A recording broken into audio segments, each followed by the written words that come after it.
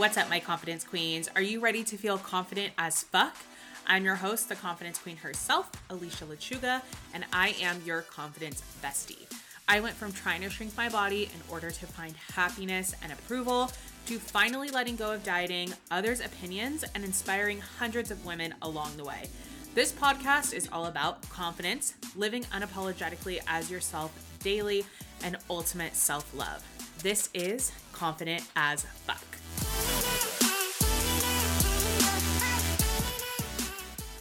Hey, what's up, and welcome back to Confident AF. I am here with oh God, no. I'm going to redo that. It's okay. I'm literally the most awkward person with sometimes. A hot mess. No, but I'm literally here with a real life doctor. Okay, what's up, and welcome back to Confident AF. I am here with my friend Jen today. I am so excited to interview her. I would call her a brand new friend, but a friend that I met in a very untraditional way. So I'm super excited to have her on today. And she's also in Long Beach, which is just ironic. And I'm going to let her tell you exactly what she does. But I'm excited to have her on today, talk all things birthing, ethics, and life as a mom. So welcome. Thank you. You're welcome. Glad to be here with you. Yes. So tell us who you are, what you do. Give us a kind of like elevator pitch intro to you. Sure. So I'm Jennifer Dunatov. You can call me Jen. And I am a clinical healthcare ethicist, sometimes called a bioethicist. Okay. People might know that term. And I'm also a mom of 3, a wife, live here in Long Beach, like you said. And I am really passionate about birth ethics and birth advocacy. Yes. Yeah. I love that. So we're going to get all into like what is birth ethics, I already forgot your title. That's okay. My title is a clinical ethicist. Clinical ethicist. Yeah. Okay. So we'll get all into that, and I really want to dive into like what brought you into that work, and also going to dive into some confidence things, which is how we actually got connected. So I want to tell you guys how we met, because pretty interesting stories. So Jen and I met through a friend who I met only one time. So I told this story on my Instagram, but my husband, Renee, and his 2 friends, Pops and Dusty, were at a restaurant here in Long Beach. We sit next to these girls who are like having a mom's night out. We end up talking to them, taking some shots, and never to see them again. Fast forward to like a year later, and I'm getting my hair done with who you guys know, Bailey. She posted a reel of me getting my hair done, right? Like a funny reel, which was funny because we actually almost didn't even post that reel because it took us forever to make it. So we post this reel, and she says, "Hey, I think someone recognized you in the reel." And I'm like, "What? Like, that's random." And she's like, "Yeah, this girl says that she met you at a restaurant in Long Beach like a year ago." And I'm like, "Oh my God." I'm thinking like, did I make a fool of myself? Like, was I like, what happened? And then she's like, "No, she said she met you at Bungalow and that you ordered her table shots." I was like, "Yes, that sounds like me. And yes, I remember this girl." So insert Andrea, who connects with me on Instagram. We end up talking back and forth for a few weeks. And then randomly, Andrea says like, "Hey, I sent my friend Jen over to your page. She was talking about surfing and how much confidence she had to surf and put on the wetsuit. And I just recommended her to you." And I'm like, "Oh, perfect." So as I go to Jen's profile, I see she's a fellow podcaster. She's into birthing ethics. And I'm like, "Oh my God, perfect. Like, have to have her on the podcast." So love it. I love the story of how we met because it's so random. But yeah, that's how we met. So our first time like meeting in person is today. Yes. And it's so amazing. And I just love the randomness of it. I know. And then, I mean, obviously going to your profile and checking out all of your content, I'm like, this resonates so much. And what you're doing is so powerful and important. And I instantly just wanted to come hang out with you. So thank you. So thank good to be here. Yeah. Well, I'm happy to have you here. So let's get into... okay, you guys know I changed weekly wins to what makes you confident this week, which doesn't really have that great of a ring to it. But let's go into like what made us confident this week, and then gotta find a cuter name for that, and then our weekly fave. So do you have either of those? Yeah. Okay. So I actually have a really big one around the confidence piece. Yes, love. I, it's taken me many years to feel comfortable or even like a little bit comfortable speaking up in really tough situations. And I had a situation at work this week where I actually like used my voice in a way that felt super hard and uncomfortable. Yeah. But I had like, I was just like suddenly had the ability to do the thing that needed to be done, to say the thing that needed to be said. And it was so freaking hard and uncomfortable. And then the next morning I woke up and it was like, I felt like a new person. Yeah. So it was a big one. Like speaking my truth has not always been easy. And this week was like huge in that area. That's so awesome. Yeah. Yeah, that could be very cathartic. Yeah. Right? 100%. Because it's like when you're sitting on something for like weeks and then finally like, I got to say the thing. And so Yeah. I did. Yeah. Yeah, I have a similar one. So I wasn't really sure what I was going to say, but then I don't know if you know this, but I do a lot of like admin, billing, accounts payable, accounts receivable for my husband's business. So he has a trucking business and I run that on the back end. So Fridays are like my billing days, my collection days where I'm like calling people and I'm like, hello, like, hi, you haven't paid us, or like, hey, we're sending over a bill, like we're going to expect payment, whenever. So so today I had a new client who I had to call, I invoiced, and then they wanted to pay the invoice in 30 days or more versus what we require for like new people is to pay on their like due upon receipt, right? So until we establish a relationship. So I had to like stand my ground and be like, because this guy calls me and he's like, hey, like, I saw your invoice, but, we typically pay on 30 days. And I'm like, oh, okay, yeah, we typically like require, payment as soon as the job is finished. And he kind of tried to, in a way, be like, oh, like, have you guys done these type of jobs before? And he didn't say it really condescending, but then after I got off the phone, I was like, that was kind of like, he was kind of like, I think saying like, okay, this isn't the norm, like to collect not on a net 30. And I was telling Renee, I was like, I just had to keep repeating like the same thing basically and be like, oh, okay, like, that's great, but, we do require it to be paid now. Yeah. And that takes even though that's like something kind of small, to stand up and to say like against someone who's like, hey, like, do you even know what you're talking about? Like the actually net 30 is like pretty normal, or to ask repeatedly to pay it. And he's not saying I don't want to pay it. He's just saying I want to pay it in 30 days. That took a little bit of confidence for me to do, because I think I'm so confident in so many areas, and I'm confident being on the phone and sending emails, but in Renee's business, because it's not my like area of expertise, right? Like trucking, construction, definitely not something where I'm like, yeah, I know exactly what I'm talking about. I don't. But I do know, like, this is my business. I send the invoice, you pay it. That's it. Like, so I'm not usually as confident in his business, but I had to be like, okay, I'm going to keep repeating this. And I was having that like internal dialogue, like, no, don't agree to let him pay it in 30 days. Like, definitely do not agree to that right now. So that was my moment of confidence this week, is I was like, okay. And I think like maybe when I check my phone after this, maybe he will have paid. Let's hope so. His accounts payable department called, so that's a good sign. So I'm like, hopefully that means payment is in transit. Good for you. Yeah. I mean, and isn't it interesting how people like subtly like insert the you may not be competent piece, like that little manipulation, I think, whether people are aware of it or not, that they're doing that, conscious or not. Yeah. It's like that. I mean, I'll speak for myself. It's like sometimes that's like that little piece that just like unravels my ability to like really stand there and like stand my ground. And so, and it's so small and subtle. Yeah. Yeah. And it's like, I think sometimes too, I think that people, they may think this or they may not, I don't know, but like I'm the wife of the business. So a lot of companies that are like us or small like us, have that, where the wife is doing like the billing or the receiving or the admin or the scheduling or whatever. But I don't ever want to be taken like lightly in that position. Like, oh, it's just like the wife that's doing that.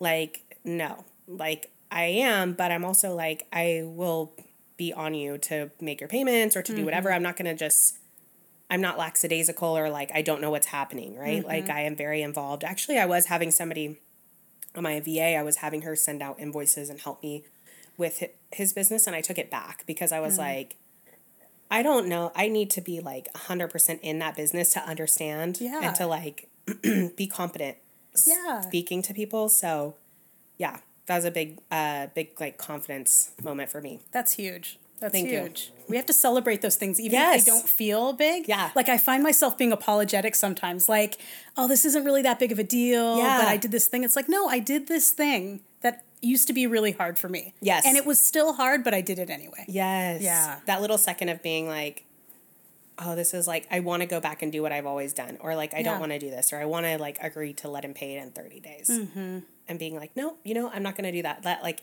little switch is where you find the progress. Oh, yeah. Yeah. Awesome. Yay. Okay, so we'll do a weekly fave. I don't know mine yet. I know mine. Mine's Okay. like most of my my fave most weeks. Have you ever been to Aroma de Roma on 2nd No, Street? I haven't, and I drove by yesterday. That is my jam. That is my place. Like, I have been going there for years. Amazing little coffee shop in Long Beach.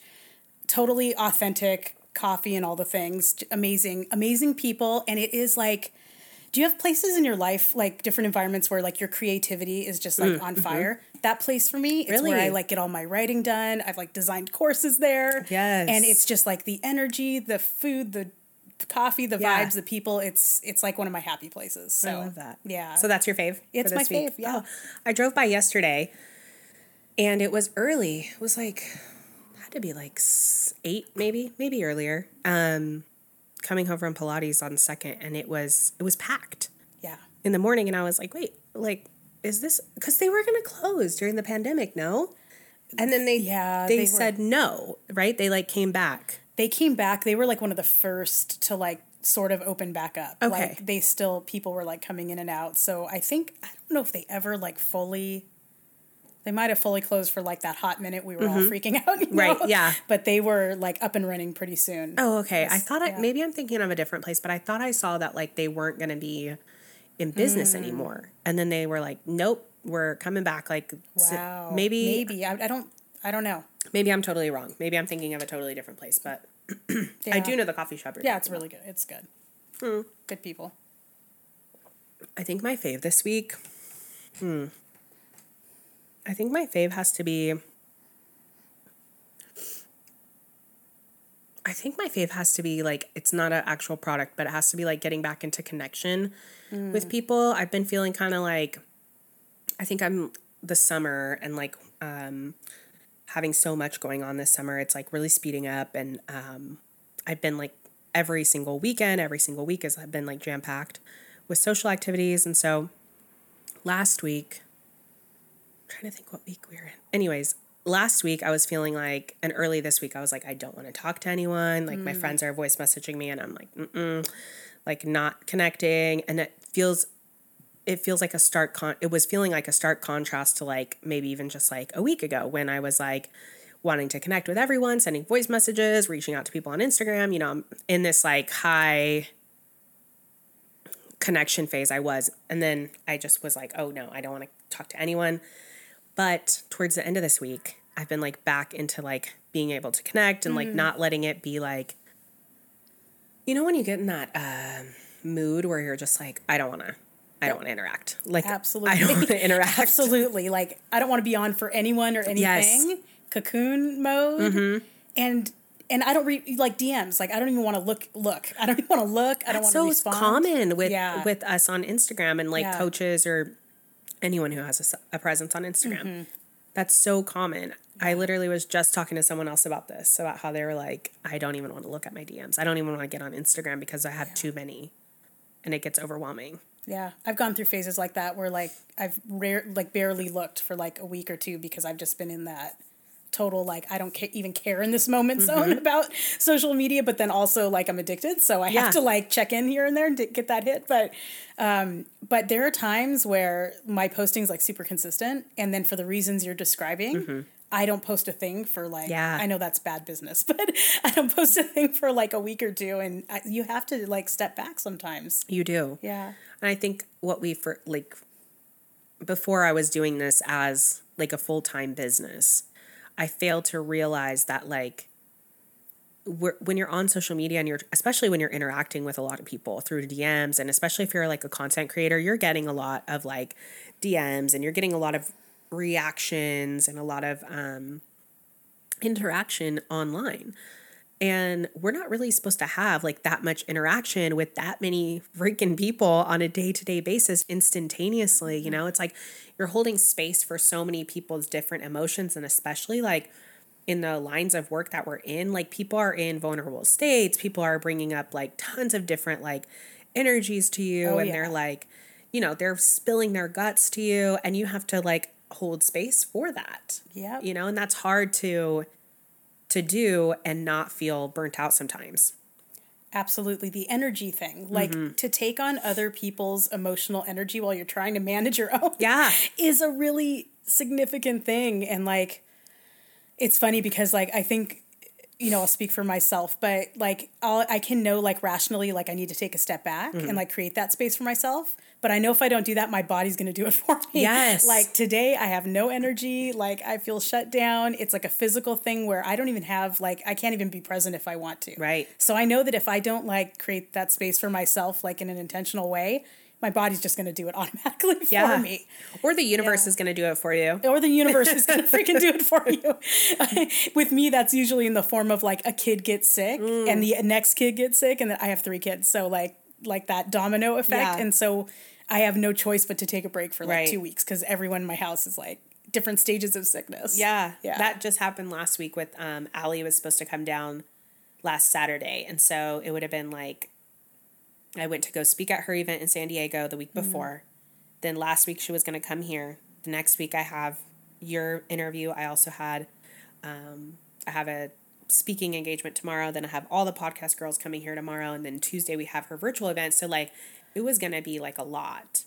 And she messaged me on Friday and she was like, hey, I'm like not feeling like I want to come down there. Like I feel like I might be sick. I'm not sure. I just feel like I hit the wall. Like my body is not feeling it. And I was like, thank God, dude, because I feel the exact same way. Yeah. And like, that's what I'm saying. Like the universe was just like, no, like they're like, no, sit down, relax, do something else, like chill. And it forces you. But I think the universe always does that, but us picking up on the clues gets easier with intuition and like listening to ourselves and clearing our mind. And because I think that the universe was sending me those signals, has been sending me those signals all my life, but I've like never listened. Right.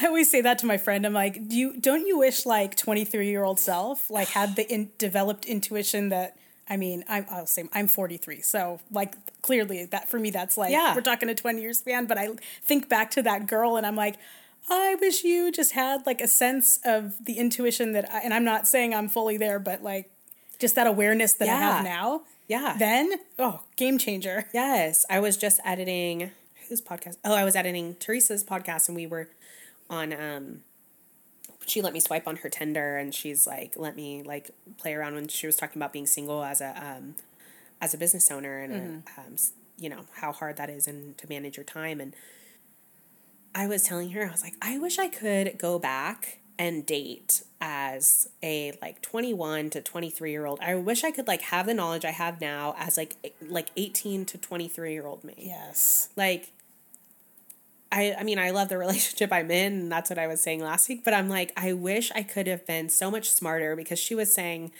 how she was like, I had this guy that I was talking to and I was just like, we didn't end up wanting the same thing, so we just called it off. And I was like, how freaking adult of you. Because no kidding. I was literally like, I would have never done that. Dragged that shit on and like, you know, that would have been a dumpster fire that like went on for a year. Exactly. If it was 21-year-old. Right? Yeah. Exactly. Yeah. And like that, oh wait, that was my relationship at 21. Like, oh wait, you don't want to be with me? Oh, well, too bad. Like we're still doing this. Like I'm going to hang on for dear life. So I was just like, wow, wouldn't it be interesting to go back and like have the knowledge, even in so many scenarios, but like dating and like just life in general, like could have like the perspective and like the growth and like the, what was the other word that you used? The intuition. Intuition, yeah. Like, hello. Yeah. But you know, that's why they say like the older that you get, you know, that's why our parents were saying the things that they were saying. I know. And we're like, oh God, now we're them. It's like, happening. Yeah. Okay. So we're going to get into everything about you. Let's talk about your work. Let's talk about confidence and kind of like standing up for yourself in the workplace. But at first, let's start off with what brought you into your current field. So random. I'm a creative person at heart, so I started out creative writing and music. So when I first went to college, I was a music major. Really? And I was trying to get into creative writing. So what instruments did you play? Flute. I played the flute. Oh, okay. Yeah. So obsessed from the time I was like in the 5th grade to like college. Like that was music was like my life. Wow. So and writing, music and writing. Okay. And I've kind of resurrected the writing, which is really fun and cool and kind of a new thing I've got going on. But I was like, I started out university doing that kind of thing. And then I took this random class in religious studies because I was just kind of interested in like world religions and whatever. Yeah. So I ended up like pursuing that more, and I took an elective it was called bioethics, which is the same thing as healthcare ethics. Okay.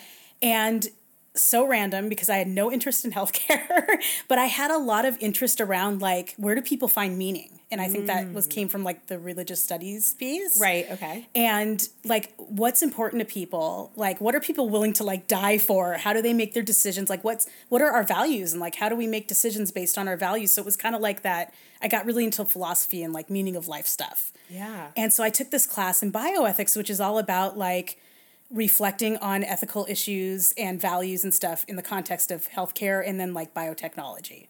So what is biotechnology? So biotechnology, everything from like genetic engineering to, my background's kind of in the genetic stuff, so that's where I go to first. Okay, but bio, obviously body. I'll just use an example. Like my dissertation is on what's called human-animal chimera research, and it's the blending of like, there are research facilities that like blend human and animal stem cells to study like disease progression. Oh, okay. And so the ethics of that is like, should we be doing this? That's a big piece of ethics in healthcare. Gotcha. Is like, just because we can do this, should we do this? I see. Okay. Like so in the United States, like bioethics and healthcare ethics started in the United States because we have so much technology, money, advancement over the decades in healthcare.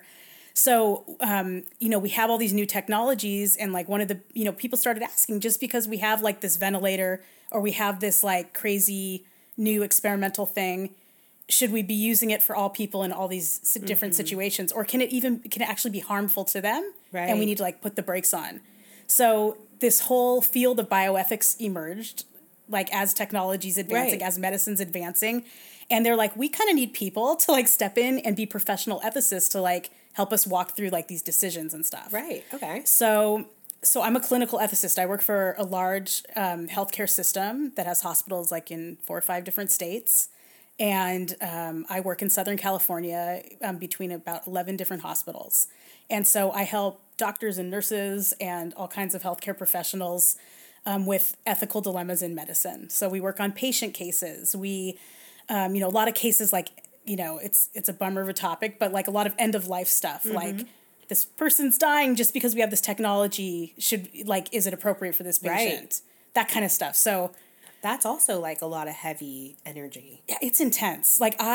It's funny that you bring this up because I used to like round in ICUs in our hospital, like the intensive care units really consistently. Yeah. The last time I went, I had to walk out because I don't know if it's like pandemic life, like I'm used to working at home so much, but when I walk, and I'm really like I'm an empath at heart, I think. Right. So when I walk into a space like that, I can only take so much. Yeah. Like the nurses, mad respect for nurses. Sure. If you're a nurse out there, oh my God, nurse, doctor, health, anyone working in like direct patient care in a clinical setting, that's intense stuff. It is. So my 1 little hour like rotation when I go in to check on our cases, that's a lot of energy. That's a lot of like, I go talk about taking time out for yourself. Yeah, like for sure. I drive home and I don't want to talk to anyone for like 2 days. Yeah. Yeah. Well, Renee's dad has been in the hospital like more recently, and there's some crazy energies in there. Yeah. I mean, there's a lot going on, and I guess I haven't been in like a hospital setting with someone who's sick since probably like my grandparents, were sick, or my great grandparents actually. And so being in there, I was like, me and Renee were both like, wow, it's like, there's some, you go into different wings and different hospitals. He was at a few different hospitals, and I'm like, it is dark in here. Yep. Like, you know, they're talking about like this person's gonna die and this person already is dead, and like Renee and I were just like, what the fuck? Like, it was weird. Yeah. So I definitely, like you said, it made me have a total new respect for like nurses, doctors, anybody who's in there on a daily basis. Like, that's a lot of heavy energy. It's a lot. And a lot of people are leaving healthcare in general. Yeah. Like, I think that was like pretty well known, like throughout COVID.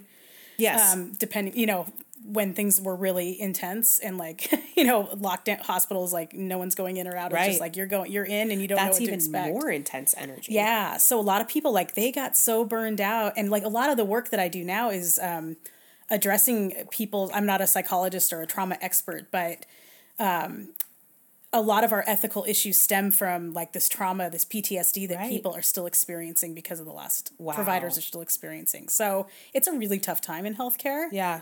Yeah. A lot of people have left. It's so crazy. I feel like such a ripple effect from COVID, and like that won't even like, it's not like it's, we just thought, we were just saying like, you know, like we thought it was going to be like, you know, 2 weeks or something like that. And then it's like, not only did it last longer, but now it's like the ripple effects are like cemented. They're not going to like go away. Mm-hmm. It's almost like something, which like I think, you know, this is obvious, but it's going to be something that's like in the history books that like of how impactful it was, like not only just the like COVID virus itself, but then like the impact that it has on our culture and the impact that it has on like how people interact. Like you said, like I'm used to being at home. Yeah. Like, I mean, it really is crazy. I mean, if you think of, if you like talk about like meta, but if you like literally like zoom out for a second, you're like, holy shit, like our whole entire world has fucking changed. Yeah. It's crazy. Absolutely changed. Like, I still have an office that I could technically go to, but the thought of getting in my car and commuting, like that old commute. Yes. It's in Irvine. Like if you're local to Southern California, like it's the distance between Long Beach and Irvine. And I have a beautiful office there, like in an office building, but it takes like everything I have to check in like once a month, because sitting in my car, I'm used to being in my little bubble at home. I can walk outside. I'm not going to, now I go to this hermetically sealed like office and I've got to like put on uncomfortable shoes. What are you talking about? Like, it's so different. About how much I used to drive. Yeah. And I hate leaving Long Beach now. Really? Like I like I will go to like LA to see my friend.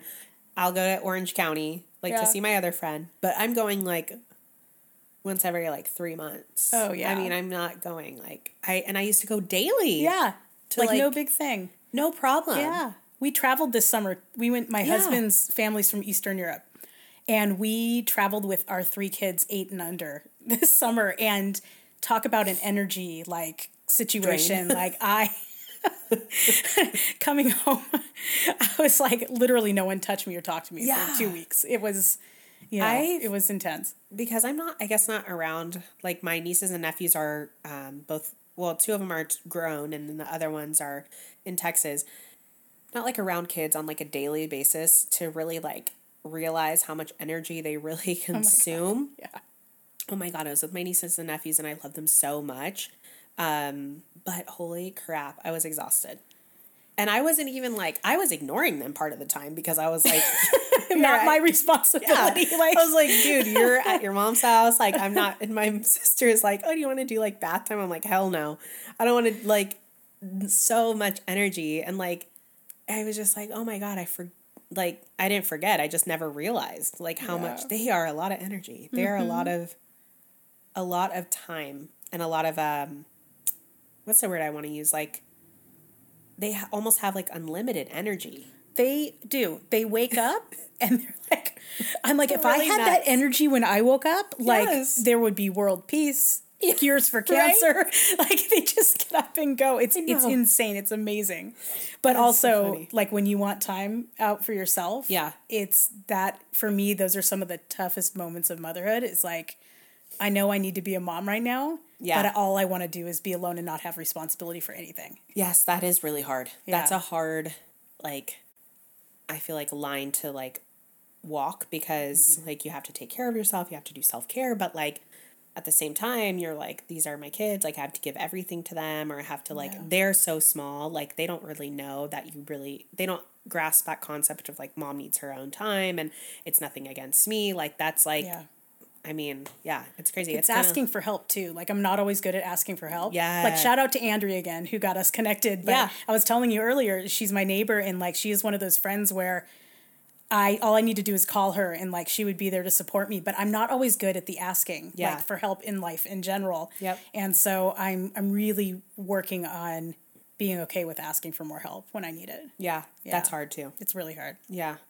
I had to ask Michelle for help this weekend, and I was like, can you please come over? And, like, for me to even be like, hi, can you please come over and come to this early because I need you to set up the party for me, please? Oh, hell no. I would have never asked that like a year ago. And then, like, even I remember I had a birthday like a few years ago, and I think I was like 5.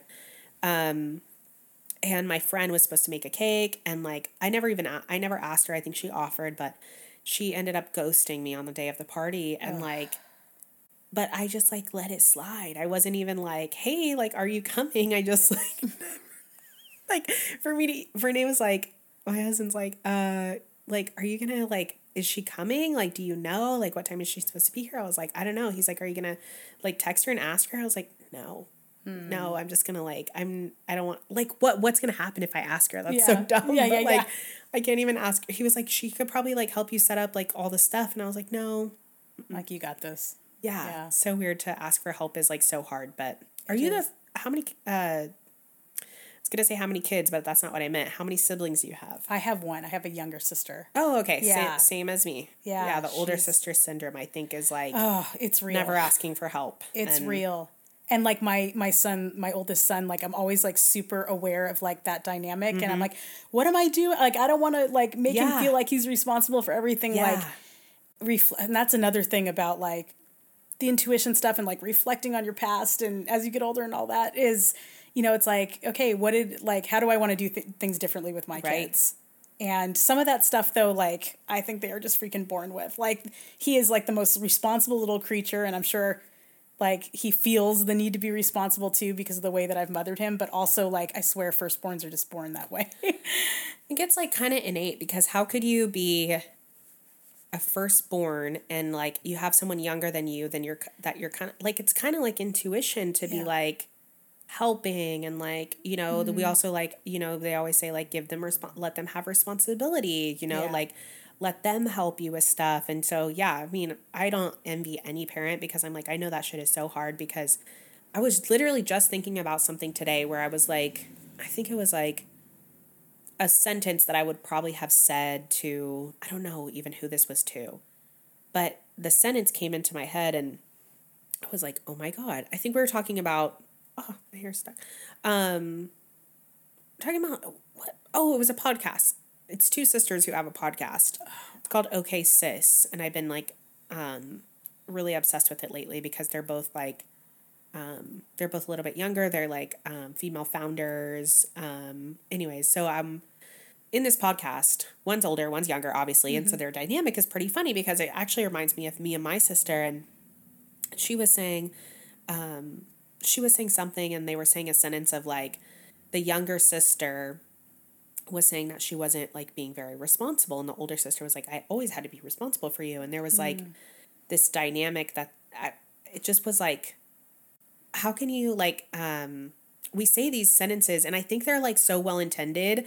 I'm like, I swear the sentence is going to come out, guys. I just haven't, I'm dawdling around it because I don't remember the fucking sentence. But the sentence was something like, oh, make sure you're setting, like, a good example for your younger sister, or, like, something like that, where we do it, like, because it's, like, what was probably, like, said to us, and we think that it's doing this good thing, but it also, like, shapes the way that our kids grow up. I mean, I noticed doing it with my niece, because my niece is the younger one, and she's, oh my God, she's, like, the chunkiest little baby. She was so chunky. She loved food, and I love that about her. And she would just, like, she loved food so much. I mean, you could never catch her without a snack in her hand. And she's, like, fiercely independent, and I love that about her. But I was, like, calling her, like, oh a little like chunky, you know, whatever. Yeah, And then I was yeah. like, oh my God, like, hello, like this is where this comes from. Yep. Like this is where this comes from. Absolutely. And I'm like, was 2 at the time, but like those get ingrained in us. They do. I see that happening with my middle son because like all 3 of my kids are so different. My little girl is like a teeny tiny thing. My oldest is like just kind of average, whatever. And my middle guy, like he's his own little, like I used to squeeze him and I'd be like, you're like my little marshmallow, you know, like and I started catching myself saying that. But what I'm navigating, talking about speaking up and like how hard that can be is when other people will make comments. And like my mama lion stuff will come out, but also sometimes it's really hard. Like if a family member says something like squeezes his stomach and like, hey, you need to lay off the popsicles or something. Right. Like that's a whole new dynamic I'm learning to navigate. It's like, don't talk about my kid's body. And I catch myself doing the same thing. Like it's catching yourself and then also being able to stand up for your child in knowing that that can shape and like the way they're going to think about their bodies. Yeah. And then it's also this fine line too of like making them resilient, right? And like making sure they have resilience where like even if someone says that, right, like doesn't mean you have to believe it. And just when I think about those sentences, I think a lot about in like Hispanic culture, it's very common to give nicknames, and you give nicknames based on like how you look. And so like there's in Renee's family, there's like Pelon, which is like baldy. And so he had no hair when he was a kid. So they called him Baldy. Like they have Renee, who's like look like a frog, I guess. So they called him Rena, like Renee, Rana, like Rena's frog.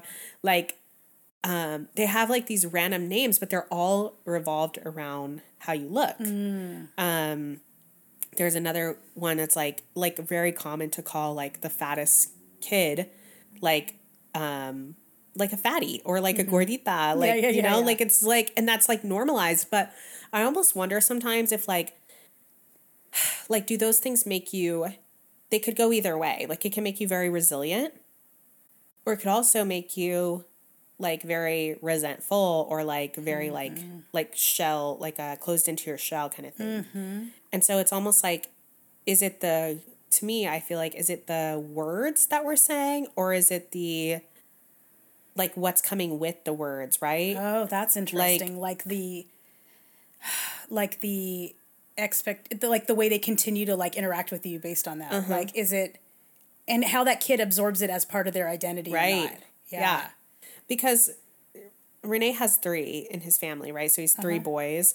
He's the middle child too. And so he, like all 3 of his brothers are vastly different or all 3 of them are vastly different and different in the way that they like react to things like that. Right. Like, so not mainly name calling, but like just more like criticism or hard situations. Right. Especially with like Renee's dad going through all this stuff and like watching them react is interesting because I'm like, they all had the same mother, they all had the same father.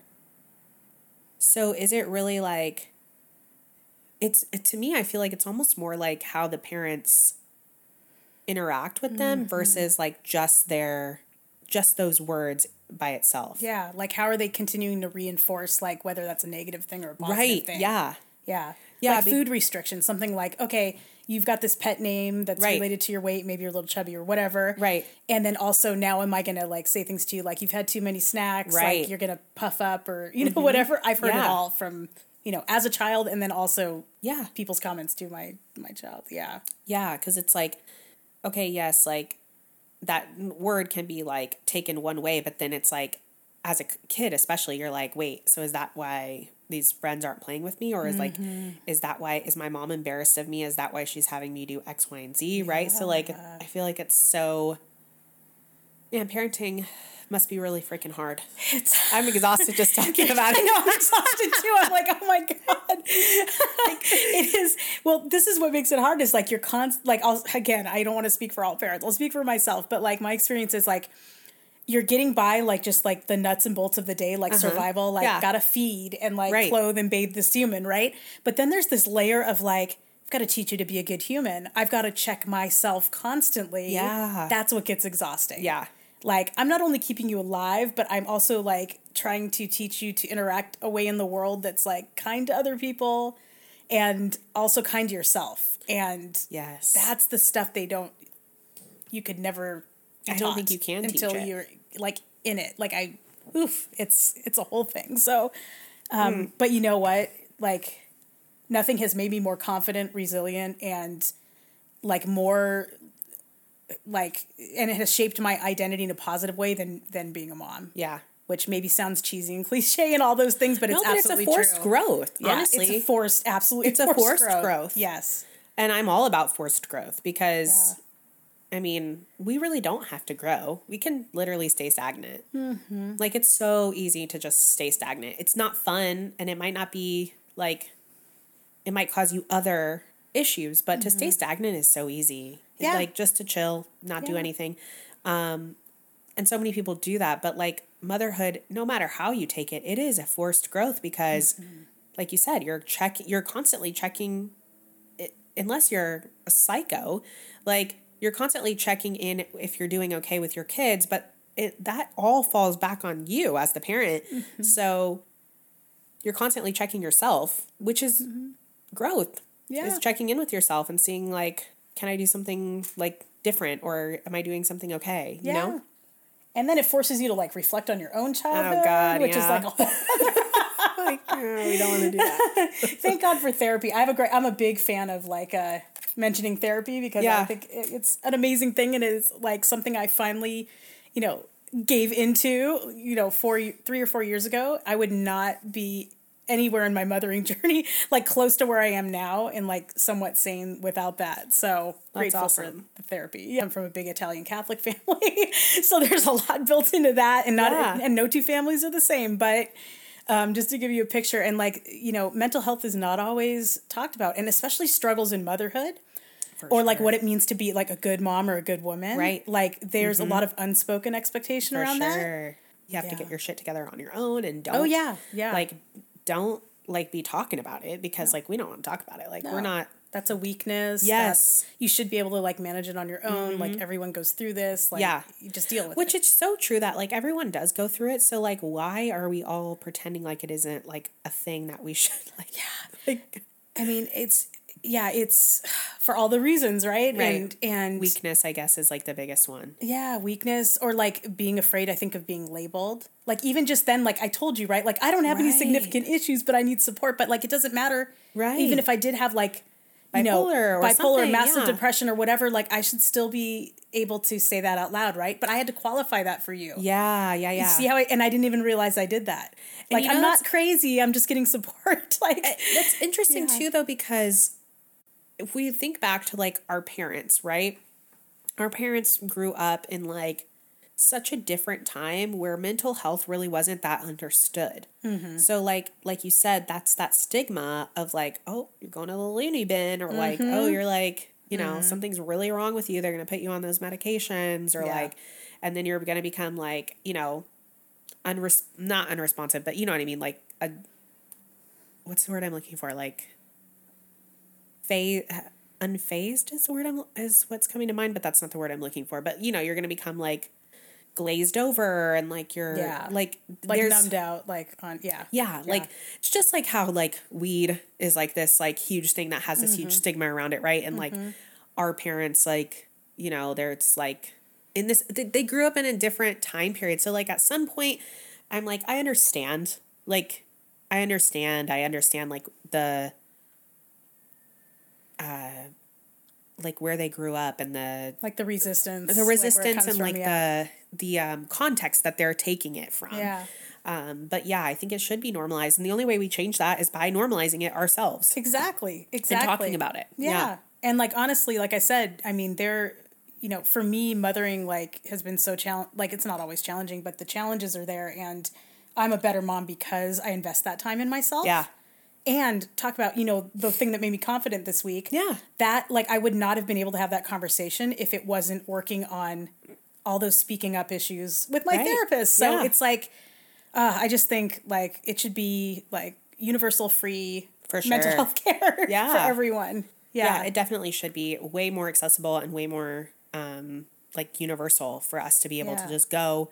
And like you said, it should be talked about like a dentist appointment. And I think that's something that I think the younger generation has gotten really right. Oh, yeah. Is really like advocating for that, really like talking about it, not being embarrassed of that. Yeah. You know?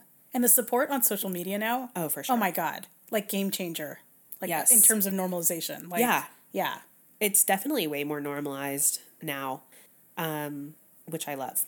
Okay, let's circle back around to your career. Yeah. And so you were in biotechnologies. I'm going to get it right. No. So yeah. It sounds so I started. stupid. I ended up going. So when I graduated college, I was graduating with a degree in theology, like study of religions. Really? Yeah, and I knew, switched your major? Yeah, I ended up switching like halfway through, which was a shock to like my entire, my dad's like, how are you going to make money? Like, what are we talking about here? And I'm like, I think I want to be a professor. Like, I think I want to teach. And I'm really into just like this whole area of study right now. Mm-hmm.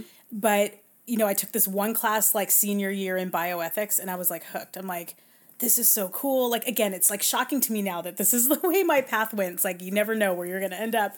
So I went on to do graduate studies and ended up with a doctorate in healthcare ethics. I moved across the country and like did rotations in a hospital and went through this academic program. And then I'm like in this weird generation in the whole field of bioethics where it's like this older, like founding generation. And then there was like this lull. And then the new kids that were coming up, like me and like there were probably like 4 other women at the time doing the work. It was like brand new in many ways for my generation. And so there were jobs and there were opportunities. And I ended up with a job that I probably like today wouldn't have had for like 10 years later. Wow. So I was kind of just like thrown into this role working in a healthcare system and I had only been in the hospital like once before, like you said, like for great grandparents or something. Yeah. And so here I am like 26, like barely knowing anything about like my own life. And I'm here trying to figure out and help people figure out stuff about their own lives. So talk about like it with like very little confidence at the time. Like I was, confidence in school, like went through school and all that, but like real life situations. Oh yeah. Like I was not talking back to doctors or challenging doctors at the time. Like confrontation. Yeah, it was just no confrontation. So I ended up kind of just like having this sheltered academic existence and then being thrown into the real world. And so that was crazy. But I kind of fell in love with, like, I've always been like, I like helping people in general, but I kind of fell in love with like, I can take the geeky academic research-based side of this, put it into practice and actually like see some kind of change in the world. Like for me, that was really important. I love teaching. I could have been happy as a professor, like full-time professor. But what I loved about like the program I went into, the graduate program and like the field itself is like you are expected to have a foot in both worlds. You're expected to like do the research like in the area that you're interested in and like move that part along in the world. Right. But also like, how does this work in real life? And how are you going to affect and like help people change their lives? So, and like help healthcare practitioners be better practitioners. That's a huge like responsibility and a huge like exciting thing that you get to be a part of, like world changing, like you were saying, like that's pretty amazing. Yeah. And it's like really mutual because like I am so shaped by the people that I am interacting with and like they're calling me for a consult, but I'm learning from them because I'm not a doctor. I'm not a nurse. Like I know about as much about medicine to like help me get through my job. But like what I'm learning at the same time, it's like so mutual. So it's a really cool, just like a unique field that if someone had told me this when I was like 16 years old, I'd be like, you were smoking crack. Like, I don't even know what's what. I would not have gone into that. Well, that that's area. Like the universe's way of like putting you exactly where you need to be. Yeah. Like I love that so much. Like, cause like you said, it's like kind of like a niche field that like you didn't even know existed. And then it's just like exactly what you are like here to do. And that's amazing. Yeah, and just when I started getting bored with it, I had my first child and discovered birth ethics. Yes, okay.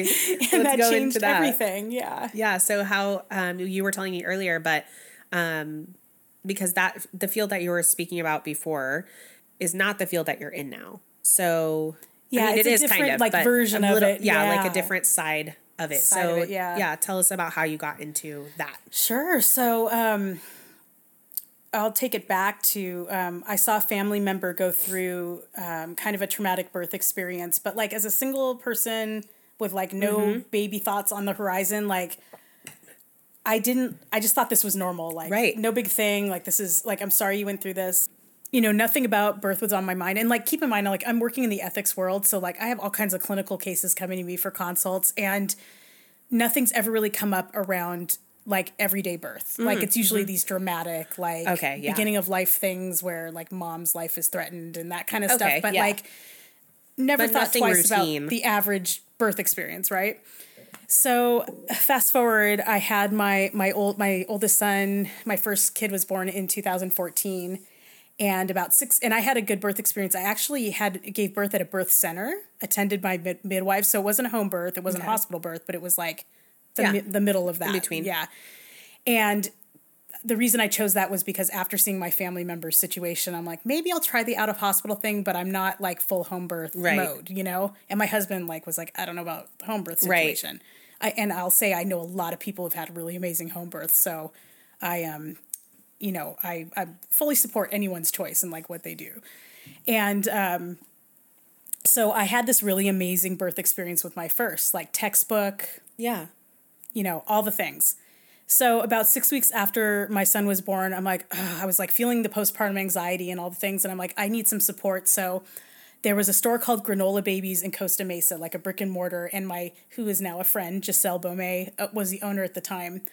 And she ran these amazing, like, new mom support groups. So I drug myself out of the house with a 6-week-old baby. Aww. Like, didn't want to leave talk about cocooning. I'm like, do not want to get in the car. Like, everything felt so, like, scary and hard. And I went to this group, and it was in the back of her store, like, in this room. And we're all sitting there, like, this group of moms with, like, these tiny infants just screaming and trying to, like, feed them and all the things. And the first thing Giselle asked us was, you know, to go around the room and share our birth experience if we were comfortable. Like, how was it for you? Mm-hmm. And so here I am, like type A overachiever, like my hand shoots up and I'm like, mine was amazing. And I go on for like 5 minutes about how incredible, right? Cringe.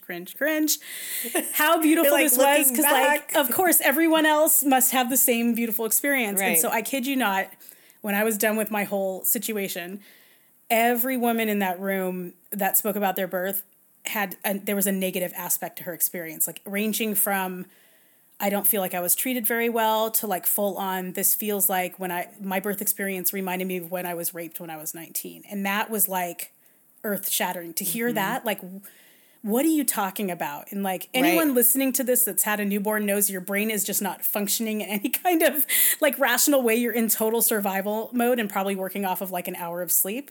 And that's where I was at. So as an ethicist, I'm like, there's a pattern in this room that is like so clearly obvious. Right. Like, I want to look into this. And also I'm a brand new mom and I have no capacity to like look into this. So I'm like, file it away.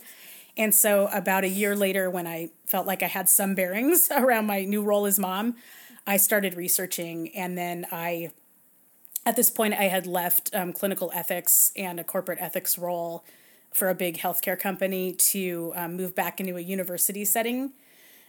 Because my kids were young and I thought, hey, I might want to go this research route now. I'm really like getting into this topic and I want to like help birthing people with whatever the hell is going on here. Yeah. So I took this university job. I got a grant and a couple of research assistants, and we spent a summer interviewing people all over Southern California about their birth experiences. And it was like shocking. And this was 2017 by this point, like when all the research started happening. So about 5 years ago. And at the time, like social media was a thing, Instagram was a thing, but it wasn't like where it is now. Right. So you didn't have a lot of people talking about these issues. So when I started posting, and there were other people, but when I started posting, people are like, what are you talking about? Traumatic birth? Like, what is going on? And now, like, #birth ethics, it's like, there are so many people doing insanely amazing work in this area. But, not a lot of people were talking about it. And so that was kind of interesting, too, to, like, be hearing these stories, sharing on social media, and then people like the range of like being truly interested to being offended, providers like coming at us like, what are you talking about, using like the terms obstetric violence? like I gave a ethics committee presentation the other day, and I used those words, and like I was on video, but I could see everyone like shifting in their seats. Like, what do you mean violent obstetric violence? Like, what are you talking about? And so, you know, that experience like of like being in that new moms group, like really starting to look into the issues. I realized like, just like in other aspects of healthcare, people can be mistreated in the birth experience, but that experience is so unique because there are ripple effects, right? Mm-hmm. It affects the way you see if you have a traumatic birth or you feel like you've been mistreated or not respected in that experience, you go into motherhood, like starting out like not in a good place. Right. And there are ripple effects for your family and for entire communities. Like for me, that intergenerational, like that, you know, that sense of like this one experience in life can affect not only that mother, that child, but families in entire communities. Right. It started to feel really huge and like, okay, my career, my trajectory in ethics is like taking a whole new turn. Yeah. Like, and that's where I've been since, is focused on that kind of work. And now, like I was telling you earlier, a little experiment 2 years ago, I went back into another big corporate healthcare system with like the motivation to like, see, can the system really be changed? Like with the knowledge I have now and the experience, like, can I go in and, for lack of a better way of saying it, like fuck some things up and not get fired, you know? And so that's been, it's been a pretty, like, it's been a roller coaster experience since like being back doing clinical ethics work after having like all this knowledge now and interaction with other people that have been really harmed in a clinical environment. Yeah. Yeah.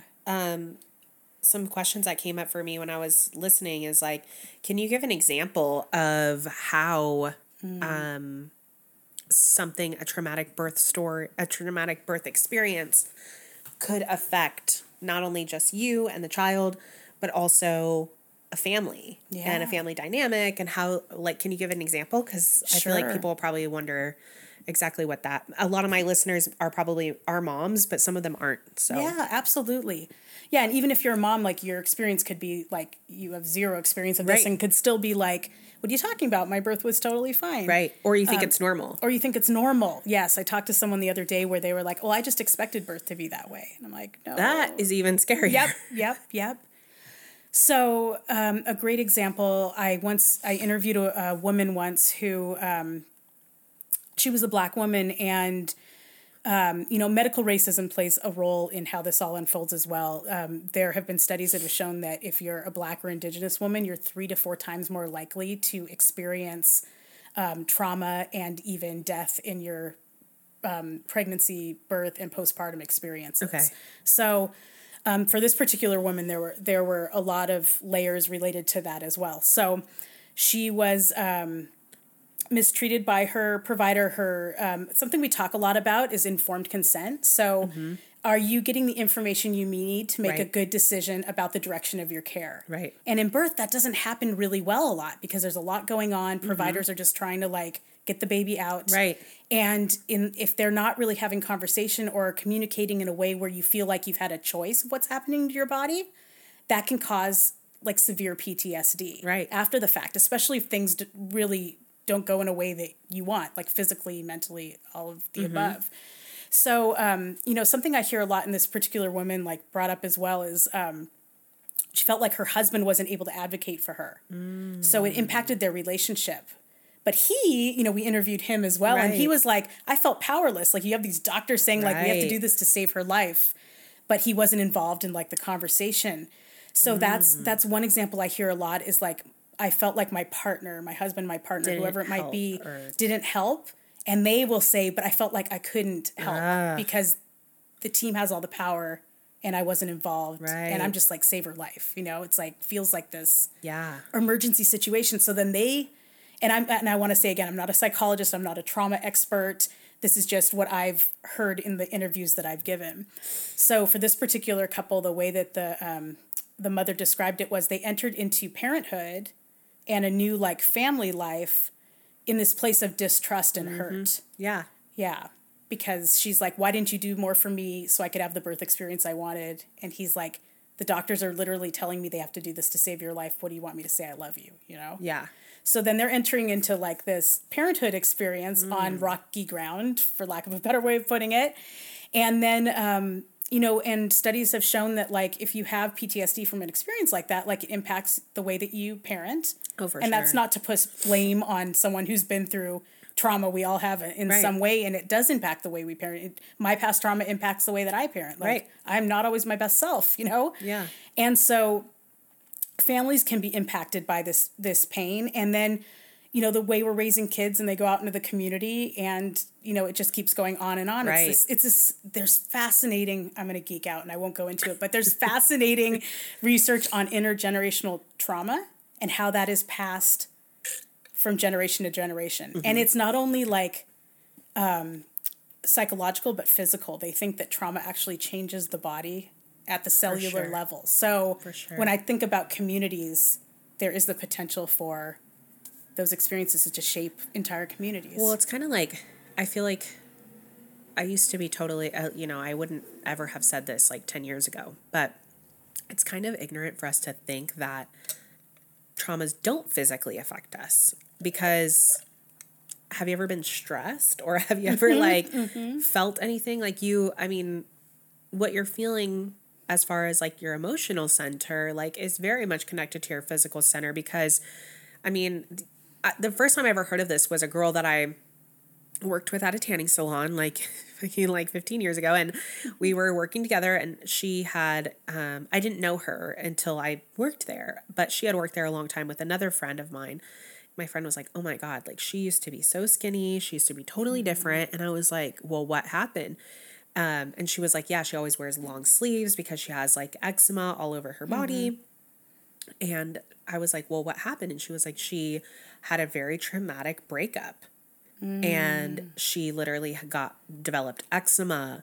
She like has all this stress. So she doesn't even really eat, but she has gained a ton of weight, right? Like those are physical things that happen because of our stress. Yeah. And like trauma equals stress and anxiety, right? So I feel like it's kind of like, it would be like, so we wouldn't be seeing the whole picture if we said that doesn't affect generational trauma, you know, if it doesn't exist, because I mean, anything that to deal with our emotions, which is what we were talking about earlier, talking about first generation, second generation, like that it goes through generations, you know, like you have to recognize that. So that is insane that you're saying that.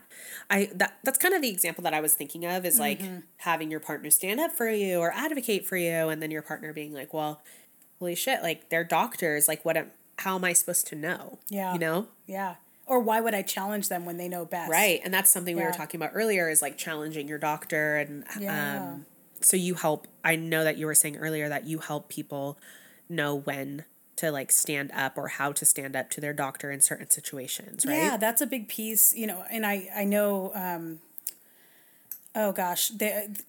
Kristen Pascucci, her IG handles Birth Monopoly. Everyone should follow her, especially if you're preparing to give birth or you want more information about this. She has a course called Know Your Rights course. Okay. So she is really big. She's an expert in obstetric violence and the rights, like around your rights in the hospital, like what you have the right to say no to, what you can, you know, even if there's a hospital policy, like she educates people around what you can do.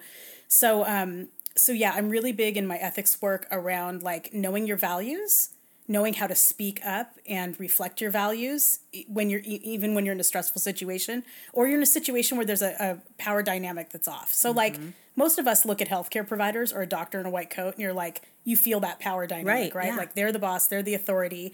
When it's like, no, you're the boss of your body, you're the authority, but we're not used to thinking that way and advocating for ourselves in that way.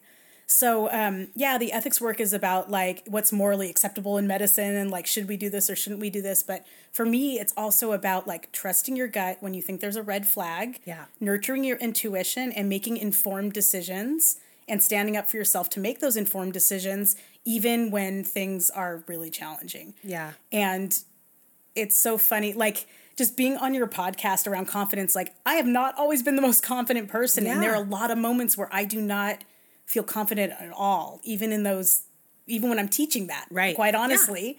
But I think like we gravitate toward what we need and then we like build that up in ourselves and try to help other people. So that is a big, like helping people speak up in medical environments is really important to me because a lot of ethical issues stem from the inability to speak up. Yeah.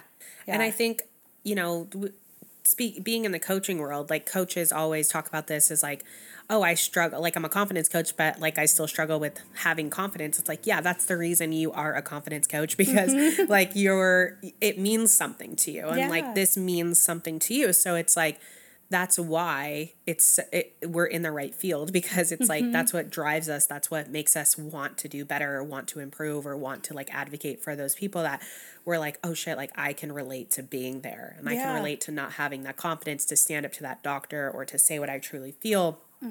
And really standing up is like confidence. Standing up and like saying how you truly feel, that comes from being confident in your gut feeling and trusting yourself. That is so like something that resonates with me so much because Jenna says this all the time too, is like, your gut is never wrong. And it's so true. Like your gut is not wrong. You're like, you already have the answers inside of you of what you need to do. Like, you know, like even going back to like being a kid, like, you know, you're not really supposed to do that, but you do it anyway. And you hope that you're going to get away with it, or you hope that your mom's not going to punish you or whatever. Right. But like, we know what the gut is right. Like the gut is right. So I was listening to another podcast earlier this week and she wasn't talking about birthing, but she was talking about birth control. And how she was saying how she finally got off her birth control, which I'm a huge advocate for all of my friends. I'm like, get off your birth control, track your period, you're gonna be fine. Which like do whatever you need to do. But but she was saying how she was bringing it up to her doctor and like she was saying like, hey, like this birth control is making me feel like X, Y, and Z. Like I don't really like it. Like I'd like to get it out. And then even going on like a low dose, they were like, no, I think you're probably just like stressed or you're, you know, they put it on other things. Seeds of doubt again, like don't trust yourself. Yes, like right. Your trucking example, like, hey, do you really know what you're talking about? You're like, yeah, I'm the freaking expert of my own body. Yeah, I'm like, yeah, I know what I'm feeling. And that was her point. And she was like, no, I feel like something is fucking off. Like something is off. And you are the only person who knows your body. You're the only person who's inside there and is feeling what you're actually feeling and like experiencing all those things and knowing. So like it's just crazy to me that like that even that has to be like a skill that we develop because it's like we should be, it's kind of like with trusting yourself or being like your own number one like fan. It's like who else is gonna be like the main character? I use that one a lot. Like who else is the main character of your life? Like it's fucking you. Like why shouldn't I be the expert on my body? Like, why shouldn't I be the person that's saying that? Because we've been taught to, like, not listen to our body. There's a lot... We don't have all the time to talk about the patriarchy and medical school and, like, the way that the system is structured, but it's all a role. But, like, and talk about, like, the birth experience. You want to be the main character. I mean, once the baby's born, it's like, let's be real. Like, the baby's the main character. But, like, talk about a situation where you can own your power. Right. Regardless of whatever experience you choose, like, as much as you can control and choose. Like, absolutely. But we're taught in so many ways. I think women are taught in so many ways to ignore the voice, to defer to authority, and they are the I mean, come on, we need brain surgery. We all want a really like amazingly educated doctor, right? That's gonna like tell us what we need to do. But for normal everyday like low risk birth experiences, the dynamic there is a little extreme, in my experience. Yeah. I think you know, going a lot with Renee's dad to the hospital lately is like, I see that dynamic more and more where like, not only of like the doctor is the expert, I'm going to do whatever the doctor says. And we're like, Renee and I are over here. We're obviously much younger and we're like, let's question this. Like, why do we need to do this? Like, I don't think this is correct. Like, we're doing our own research, like looking up online. And of course, like you said, like we need the doctor and we're there, you know, at the appointments, like asking questions, doing the things. But at the same time, like we have our own brain and we're like, okay, like we don't have to do this. I don't think like, you know, I think we can try other alternative methods and we can definitely try them in conjunction with this. But that questioning is like not, it's like not in it's not taught. Yeah. Until now, I guess. Yeah. Yeah. Like things are really moving in a different direction. Yeah. Yeah. You see a backlash though. I have a friend that's an OB and she always says, I hate when my patients bring in their TikToks and like they're showing me their TikToks. I can and, like, understand how that can be frustrating. I get that too, but also like there's a part of me that's like, I'm so excited people are like bringing in the TikToks and advocating or asking questions because it's a way to ask questions. Yes. A vehicle for when it's uncomfortable. Exactly. I was going to say, like, even if the TikTok is incorrect or even if the TikTok doesn't take into account like every scenario, every variable, right? Which is obviously going to happen. Yeah.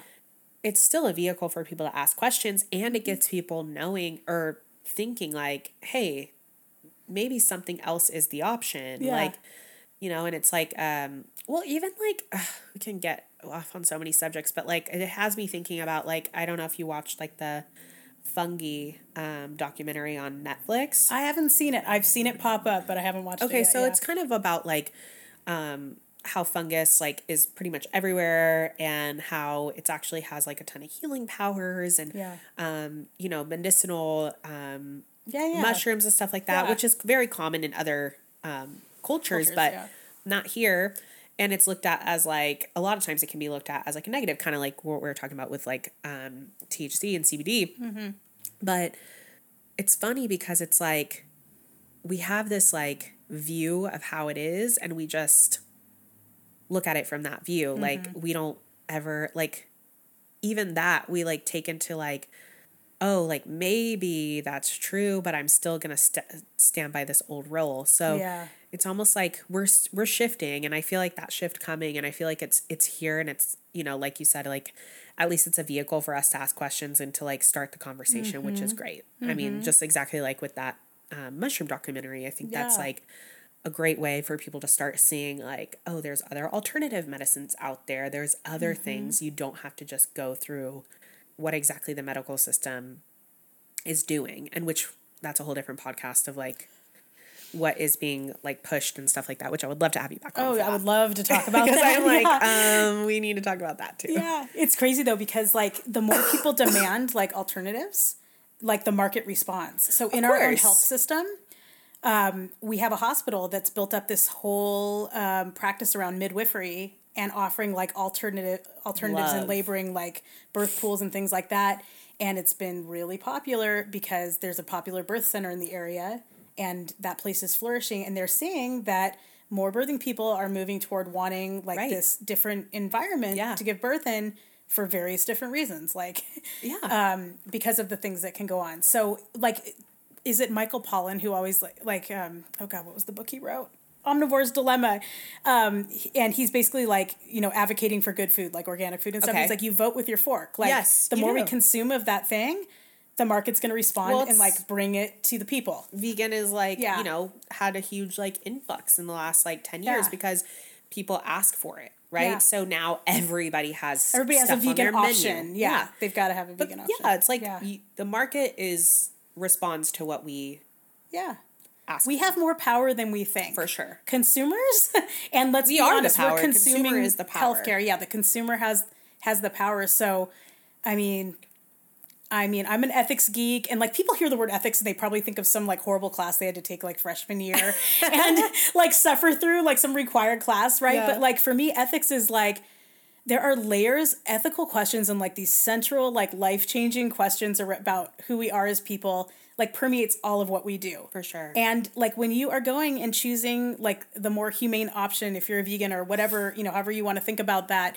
like that is an act of advocacy. That's an act of defiance. It can be. That's an act of choosing an ethical path that relates to your own values. So I mean, like, again, I could just go on and on, but like that happens like at all layers of like the world we live in, whether we know we're doing it or not. For sure. So people have the power to create change, and that's one way to do it. It's a really powerful way to do it. It is. Yeah. And I think it's like a good way for us, speaking back to confidence, is like it's a great way for you to like build up that muscle of like standing up for yourself. Yeah. It's like in small ways, like asking for the vegan option if you're vegan, or asking for like the gluten-free or whatever, like, and asking. And something Renee really taught me is like, you never know if you don't ask. So you're just assuming that they're not going to do it, or like, You know, he Yeah. is like the person that will ask anything, and he'll be like, That's awesome. You guys have this sandwich and it's cold. Could you grill it? Oh Like, God, see, that gives me like, I feel the feels when you even say that, because I've always been like the people pleaser. Oh, I know. And like, I don't want to inconvenience someone. And it's like, no, I am Yes. paying for this sandwich. Yes. Give me what I want.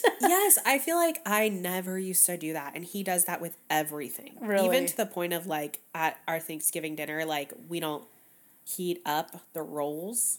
You know, like you eat like cold rolls, and he Right. doesn't like cold bread. So he's like, everyone's sitting down, everyone's plate is made, and Renee's on the stove grilling his roll. Oh my gosh. Or asking my mom to do it. But, you know, and he's doing that, and I'm like, at first, like when we first got together, I was like shuddering because I was like, oh my God, the disrespect. Like, Yeah. he's you not just take like what's given to you. Yeah, just take and don't ask. And he was like, why am I don't want to eat it that way. Like, I'm not going to eat it that way. I'm not being rude. Like, I can do it myself. That's no problem. Yeah. Like, you know, I'm not like throwing it against the wall. Don't you think it would be more disrespectful for me to like not eat it? Mm-hmm. And I'm like, yeah, I guess really that's good very point. true. So I forget how much growth I've had in that aspect. But then I have people like my sister or my mom come, and they're like, they don't do those things as much. And I'm like, oh my God, I forgot. I used to like totally do the exact same thing. But I mean, like, asking for what you want, and at least asking is like a huge way to, and starting with stuff small, like the vegan or whatever, dietary restrictions, or even like things you just don't like that is a very small way of starting to exercise that muscle of being able to like stand up for yourself and advocate for what you want. Absolutely. Yeah. Like, you can do that, little choices in your daily life. And that, like you said, that all adds up and builds It does. up our confidence, whether we're aware of it or not. Yeah, because sometimes I think what can happen is like we let all these things pass, you know, and then they are in the back of our mind. They're like festering and fermenting, and then we're like, explode. Yeah. And then we file like a lawsuit, or we like, Exactly. you know, and then we're like, actually, I hate Yeah. everything about you. And the doctor, I'm sure this has happened, where the doctor is like, well, what the heck? Like, no one said anything. Yeah. And that's almost sometimes true. I could see from the opposite perspective is like, you know, if you're like, you know, if I'm telling you all this, and I'm sure the power is abused, right? But if in their eyes, they're probably like, I already told them like X, Y, and Z and Z and Z, and they didn't say anything, right? Yeah. That's another responsibility on the doctor to make sure that your client understands and all that. But I'm acting like I know what the fuck I'm talking about, No, but you I'm totally like, do. No, because you're like a human that I'm sure has been in a healthcare situation at some point, right? Like, Yeah. doesn't have to be dramatic, but you've been in conversation with doctors Right. or nurses, or so. Yeah, no, yeah. you're, And a lot of times I feel like a doctor could probably think that we understand, but we don't. yeah, And so, yeah, I don't know where I was going with that, but I'm just saying, like, you know, we have to advocate for ourselves, Yeah. and we have to ask the questions, because and if we practicing don't, for no one's those big asking for moments. us. Yeah, Yeah, and practicing in the small moments. yeah, Yeah. That's a really good point. I'm glad you brought that up. That's like, Yeah, that's a really good way to think about it. yeah, when I was vegan for a little while, and vegetarian after that, and then pescatarian, and it's hard to ask, but then when you're like vegan, like you have to be asking, because you have to be like, hey, I'm going to this whatever it is, and are you going to have an option there for me? And if not, I'm going to bring my food with me. And then like that actually gave me a lot of confidence to be like, hey, like I'm not happy with this, or hey, I need this, please, or whatever, right? But that's like a small thing, that it's not that small, but continually doing it is what builds that muscle. Yeah, absolutely. Let's talk about the reason that Andrea said that we should meet and we should talk. I'll let you go into it, because I'm like, I know your story's about it's going to be way better than anything that I can. Well, say. yeah, so like minor segue to surfing. I'm like, cue the little music, and now we're back. But, you know, let's connect it. Like trauma. Okay, so we all have our traumas, right? We talked about how we carry it in the body. Yeah. Like the work I do is pretty intense. Yeah. And anyone working in healthcare, you know, it's intense. And I found myself like at a point where I'm like, I need to do something. Like I have tried all the workouts, all the things. Like I used to be extremely active, like pre-kids. Like I ran a marathon. I trained for a triathlon. And interestingly enough, was super not confident at that stage in my life. Yeah. I oh man, talk about body issues. Like I could run 26 miles, but I thought I was fat and my body sucked. And this was like an accident that I could move my body in this way. Oh, man, so I remember yes. around that time, so like I was like 30, thinking like I'm born and raised in Southern California around surf culture like my whole life. And I remember thinking like around the time I was 30 and doing all these like amazing like activities that, and in the best shape of my life, really, like in terms of endurance Right. and everything, thinking like I really would love to learn to surf, but I'm just too big for that. And I'm not in good enough shape, which is like laughable because I Yeah. was literally like, I could go run and like ride my bike up a mountain, you know, it Yeah. was just insane. And I've always wanted to learn. So last year, and this is where Andrea, our friend, connected us because I was talking to her. She was asking me how surfing lessons were going because about a year ago, I decided like, you know, and I was at my heaviest at that time. And I didn't even know if they would have a wetsuit that would fit me. But one day I was like, I'm just going to go take a lesson. Like, I'm terrified. Right. I don't know how this is going to go. I've always loved the ocean, but there's still like something about being further out in the waves Right, with a yeah. board, like in a, you know, whatever that looks like. It's terrifying to me, but I'm going to do it. And my dad actually took a lesson with me for the first time. Love that. I could barely get up on my knees, but I was like, and they had a wetsuit that like, it was at the time a men's wetsuit that I like, probably a XX men's wetsuit that I could barely squeeze into, but I did it. And I walked down the beach and into the water with the giant surfboard and did this thing. And it was like, you know, it was probably hilarious to watch, but my dad and I did this together. And then I signed up for another lesson. Like this was last summer. And then another lesson. And then it was May of this year. And I'm like, this summer, I'm going to like do this thing. Yeah. I came back. They had new wetsuits for women in like extended Love. sizes. And I was like, you guys have me as a customer for life now. Like this surf school, like I'm a fan. And so I got into like, it was like way more comfortable. Yeah. I finally felt like, okay, like I can move in this, like we're going to do this. And so this summer I've taken about 5 or 6 lessons and I can like stand up on the surfboard now. Yes. And I'm going Monday for my cousin's birthday. And it's crazy because the confidence that this has brought to me is like life-changing. Something about, I think, the act of just saying yes to something that's scary and Yes. uncomfortable. And when you've had like body issues or concerns about your size, but you're like doing one of the most vulnerable things ever, like putting on a wetsuit. Oh, God, yeah. Like, which is hilarious to watch, by the way. Like half my energy is taken up by just putting the wetsuit on. I think even for anybody, like Yeah, it's exhausting. really hard. Yeah. Yeah. So Like putting you on a don't have to wetsuit- be overweight for that to be exhausting, but then like we No. correlate that with being out of shape. Yeah, exactly. Like yeah. because you're just like, oh my God, like everyone else is probably just slipping theirs on, but not really. Yeah. But we just correlate it that way. Right, exactly. Like, this is going to be hard because I'm so big or whatever. And so, like, putting that on and just walking down the beach for someone that, like, used to never even walk around in a swimsuit without Right. a cover-up, even when I was in the best shape of my life, I felt like cover-up. Like, how many times I sat on the beach and didn't actually enjoy the water because of the way I felt about my body. Yep. And so here, like, talk about a major act of self-liberation. I'm, like, putting on the skin-tight wetsuit and trying this new thing at age, I was 42 when I started, trying this new thing as, like, a mom of 3, and, like, the kids teaching me are, like, fresh out of high school. Right, You know? I'm, yeah. like, old enough to be their mom, like, absolutely. Right. And to come back, like, week after week and do this thing, like, it's been so profound for me in confidence building and just bringing me happiness and joy. Yeah. And, you know, I look different than a lot of the surfers out there, but there's also this really amazing community around body positive surfers now. There's a couple, amazing. like, if you're into this, Curvy Surfer Girl on Instagram is one. Kanoa Green, I believe is her name, is another one. There's like this whole movement now in surfing around body positivity. So again, the market's responding. Like the Yeah. guys now carrying the like extended size wetsuits. Yeah. And I told them, I'm like, you guys need to hold retreats for like Yes. moms my age that like Yeah. want to get into their bodies and experience like work out this trauma and this stress in their lives, and then also like do something that really is meaningful, connects you to your body in a way that's not shameful. It's like powerful. It's powerful. Well, I feel like speaking on like the body positive part and like the body, I'm like, is mine recording that well? I see it God. going. Yeah, I'm like speaking about like the body positive and like being regarding like the mom aspect is I feel like a lot of times with like is that better? Better? Was it low? Was I talking like super low? No, it's mine that's like super low. Oh no. But it's okay. I'm loud enough there.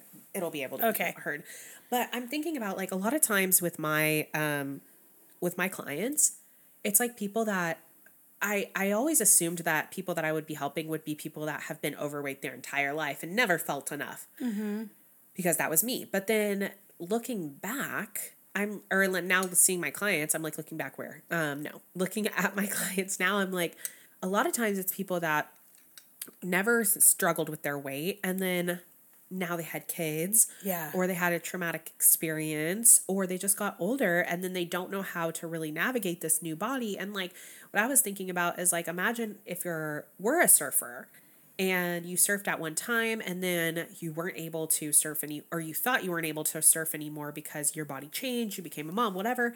And then you go to the surf shop to like try again and they don't have a wetsuit that fits you. Then you automatically are like, God, I'm like this, like, I've totally lost my mojo. I can't go to do this sport that I used to do. Like, that's how we start to develop those things of like, you know, the mom bod shame and like, you know, that's how those things happen. And so it's like the extended sizes isn't only for people who have never surfed before and who want to get into surfing, but it's also just because we need to be inclusive to like people who maybe surfed before and like have their body has changed and that doesn't affect their ability to surf or to do anything. No.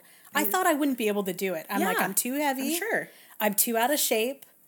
There's no way. And there were people in my life that were discouraging about it. Like, oh, you've got to have really like a ton of upper body strength for that. Like, there's no way. Yeah. And that's not what it's about at all. Like, by the way, P.S. What's the quote? Like, never take advice from someone who's never been where you're going. Like, that's another iteration of like to give that advice. Learning for me around this. Yeah. And I'm like, and so the first time I did it and I stood up on the board, like, I can't even explain that feeling because it was like the culmination of like all the things I had been struggling with. And like, no, I literally can do this. Yeah. And I mean, arguably, like in terms of endurance and like, I'm in the worst shape of my life, but I can still do this thing because it's been really transformative. Well, I think you're the majority of women who think that they can't do things because of their weight, like even paddleboarding for me. Yeah. Like we bought these paddle boards, Renee and I, and that's cool. I really thought like, I'm not going to be able to get up on this paddleboard. I'm going to sink this paddleboard. That's literally what I thought. And it's like so stupid when you really think of it because I'm like, dude, it's literally like a buoyant object that will not sink. Like it will not sink. Like it will not sink on you. Like there's no way. Like you have to 500 pounds to sink this thing. And so I'm like, no, there's no way. Like, you know, but I literally was terrified. And I was like, I thought like, I'm going to go out there. I'm not going to have enough core strength. I'm not going to have enough like arm strength to do this. And I'm just going to make a complete fool out of myself. And Renee was the one who was like, we're buying these paddle boards. And I'm like, buying them? Like, we don't need to buy them. Like there's a commitment happening dude, here. And they're literally like 15 feet long. Like they're so long. And I'm like, we went to go pick them up and I was like, I'm like, what the fuck? Like these things are not even fit in our fucking truck. Like, but same thing, getting on is like cathartic. And I was like, oh my God. And I was way better than Renee because I actually I work out a lot more than him because like I need to for mental health, but like I had a lot more core strength, a lot more stability. But everyone I told about that experience, every woman that I told was like, oh my God, like I've wanted a paddleboard, but I feel like I probably wouldn't be able to do it. I'm too like overweight. God, like, we sabotage ourselves before we even know. Like everyone, I thought I was the only one feeling that way, but it's like so universal. I feel like, so it's definitely like when she told me that story and she just mentioned it, I was like, I can totally relate to that. Like, and I'm so sure that so many women can relate to wanting to do something, but feeling like your weight is holding you back, whether that's active, whether that's taking your shirt off at the beach, whatever it is, you know? Yeah. And perspective is everything. Like, I look back at that 30-year-old girl and I'm like, you should have been like out in a bikini, like out in like on vacation this summer. I told myself like, I'm not going to cover up. like this summer when we were on vacation, we were on an island in like the Adriatic Sea, and I'm like, Yeah. I'm not going to cover up. I'm going to, and having a Yes. daughter has really helped because I'm Yeah. like, I want her to just see me like going into the ocean, like any other thing, like Yeah. fearless. And, but I mean, when I think of like my 20s and around the time I hit 30, like you wouldn't have caught, like I was in a one piece, like fully covered up. Right. Yeah. Yeah. And now, yeah. Like you said, perspective is everything. You look Yeah. back and you're like, what the fuck? Like, Yeah, I wish exactly. I looked like that. Like, Yeah, exactly. I wish I could run that far in like my surf. I'd be out there like yeah. freaking doing all the things if I had the endurance. You know, Yeah. if I had gotten over myself or been able to like see beyond like the limitations when I was 30, like I could have already been surfing for 13 years Right. and had that like endurance going. But and I told myself too, like, oh, I'm too old to start this, which is like, so that's been my new like limiting belief. Right. Like I'm too old. I'm over 40. Like this is crazy. Yeah. It sounds weird saying that out loud because I do not feel I like know. however that age is supposed to feel. I don't feel that way at all. But Don't you feel still like a kid? yes, still feel like a child. I feel like a child, and I'm like, what is happening? I look I'm in like, the mirror when and I'm I like, become who an is adult, that? like, I'm going to do this. Yeah. I'm like, oh, wait. I yeah, think yeah, we already are. no, for sure. Yeah. That's another thing. Like, I'm too fat and too old, right? And it's like, and this has brought me so much happiness. Like, it's so much fun. That's and other amazing. people, I'm dragging people along with me now. So if you ever want to take a Yeah, lesson, I do actually. I would love for you to come with me. Yeah, I would like to take a lesson. I've literally like, you know, I grew up in Texas, so surfing to me was always like very California, like, oh yeah, Yeah. like I thought I could be like, I always wanted to move to California, literally since probably Really? I saw any movie, I was like, I'm out of here. I hate Texas. But I mean, I do love Texas too, but yeah, so I would love to go. That would be That awesome. would be awesome. Like, Yeah. we're going to do it for Okay, sure. let's do it. Yeah. The ocean does kind of scare me though. Low-key. Yeah. You know, it's still, I grew up in the ocean, but it's still It's like, kind of scary. I when you stepped on a think about it. stingray last time, but it didn't sting me. But my husband's been stung recently. But the key is just to shuffle your feet. Okay. It's yeah. all good. But my point is like, let's acknowledge there are scary things because that's half, like when you do the thing, that's half of it. It's like, Yeah, I'm you like, can am I- brag, you know, like there's stingrays out there and like giant, you know, big waves, but I did this thing anyway. Yeah, that We'll pick a getting good day older, though. We'll pick a chill day.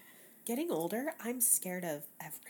Really? You feel like more. I'm not, I guess I'm like always considered myself a little bit more of like a daredevil. Like, you know, I was like riding the roller coaster. I would wear these like giant shoes to Six Flags, like that had a huge platform because I wanted to be tall enough to ride. So like, I've never been scared of things like that, like adrenaline things. And getting older, I am scared of some things now. And it's a weird feeling because I'm like, I think we've had too many life experiences and we start thinking about You the know bad the things shit that can happen. Yeah. I would have never thought about a stingray like years ago. I would have Yeah. never thought about that. Not at all. Not at all. Until actually one of my other friends, she's a surfer.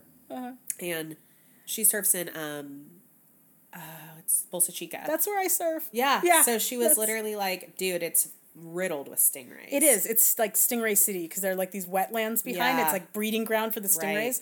But that's what they're known for. And so like Yeah, she was saying the first time she got stung. So I think she got stung on like her first or second lesson. Yeah. And she was like, said that that's when she realized how many there were there because Yeah. of so many stations where they're just like, everyone's like, Exactly. I got stung. And Everyone's she's there. like, oh my God, like there's so many people here that got I know. stung. You know what's going to happen now when I go on Monday because we've been talking about it. Oh God, gonna be no, I'm not stung. putting that I hope on you. not. Take it I back. just Take jump it on the back. board as soon as I can. I'm like, okay, Literally, I'm yeah. not touching the ground. Yeah. There are ways to avoid it. Yeah, But I like, It's Where the were- unknown, you know? It's That's the the unknown. scary part. Yeah, that's the scary I part. was at a beach in Texas. I think it had to be like Padre or something where it's clear and there's so many freaking jellyfish. Oh, really? And I was like, oh my God, how did I just like, as a kid, I just go out as far as I can and like catch the biggest wave.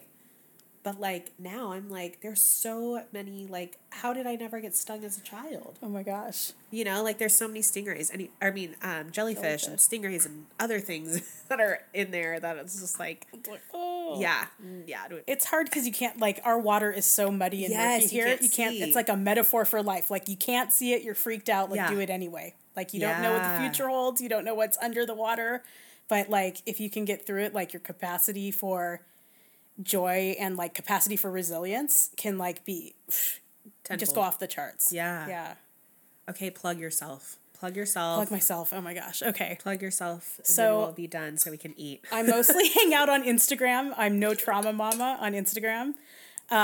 People always think I'm like linked below. Yeah, everything's linked in there. I do a thing every Monday, most Mondays, called Medical Ethics Mondays. So if you're a healthcare practitioner, if you're interested in this healthcare ethics thing, I interview people. I talk about a topic usually every Monday, 9 a.m. Pacific time. So it's another way to connect with me. I'm on notraumamama.com if you want to know a little bit more about me and what I do. And yeah, those are the main spots right now. And even though you work for a healthcare company, healthcare provider. Yeah, healthcare system, right? They run a bunch of hospitals, yeah. I'm like so not fluent in this topic, so I'm literally like, I question myself every time. Oh, that's okay. You're doing it. But even though you work for them, you also teach courses. Yeah, I do. Yeah, I do. So can you tell us some about that? Yeah, the way to connect, like if you're interested more about issues in birth ethics, rights in healthcare, speaking up for yourself, confidence, whether you're a provider or like just a patient or someone who might be a patient one day, because I do a lot of work with providers too. Okay. You can find all that on my website. Okay. Yeah, notraumamama.com. Perfect. And I'll have it linked for you guys down below. I'm literally like obsessed with this convo. Oh, I'm so glad. It's gonna be so I love talking to you. Yeah. Oh my gosh. And we need to go surfing and document all the surfing adventures and then recruit people who are listening right now to come and do it with us. Yeah. Local Southern California people. That would be amazing. I think this is going to be like very transformative. I'm like really excited. Oh, I love getting a different perspective than like, this is like something I never even, I've never even touched my toes in anything medical. So I'm literally scared of like getting my blood drawn. So I'm like, and would never be anywhere near the medical field at all. So I love that so much because I'm like, yes, like spill all your knowledge, give the people like everything, because this is like exactly what so many women struggle with, and it needs to be, like we were saying, like normalized, talked about, and given power. So I love it. Yeah. Thank you so much. You're welcome. Thanks for having me. Yeah. Okay. So I will talk to you guys. Oh, I think, by this time you guys will already know. I'm so bad at being, on the right time with you guys, but you guys will already know by this time that we are once a week. So we're back to once a week. Every Tuesday is when we will be up. You guys already know this because I'm uploading probably like 6 episodes before this one, but in real time. That's another reason why I wanted to be once a week again, because in real time, I wanted to be more in real time with you guys, where I'm interviewing someone and it goes live 2 weeks later, not 6, 7, 8 weeks later. So that's another win for me this week. So if we were doing weekly wins, that would have been my weekly win. So until next week, I will see you guys. And don't forget to let your confidence shine. Hey, that was so fun.